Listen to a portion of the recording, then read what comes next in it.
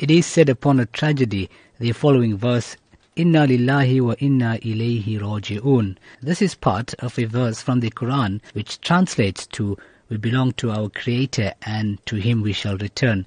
The phrase is recited by Muslims when a person experiences a tragedy in his life, especially upon hearing the news that a person has died.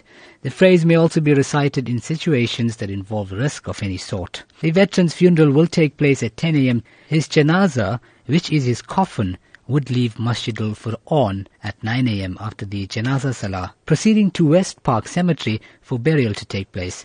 His expressed wish is to have a Muslim funeral.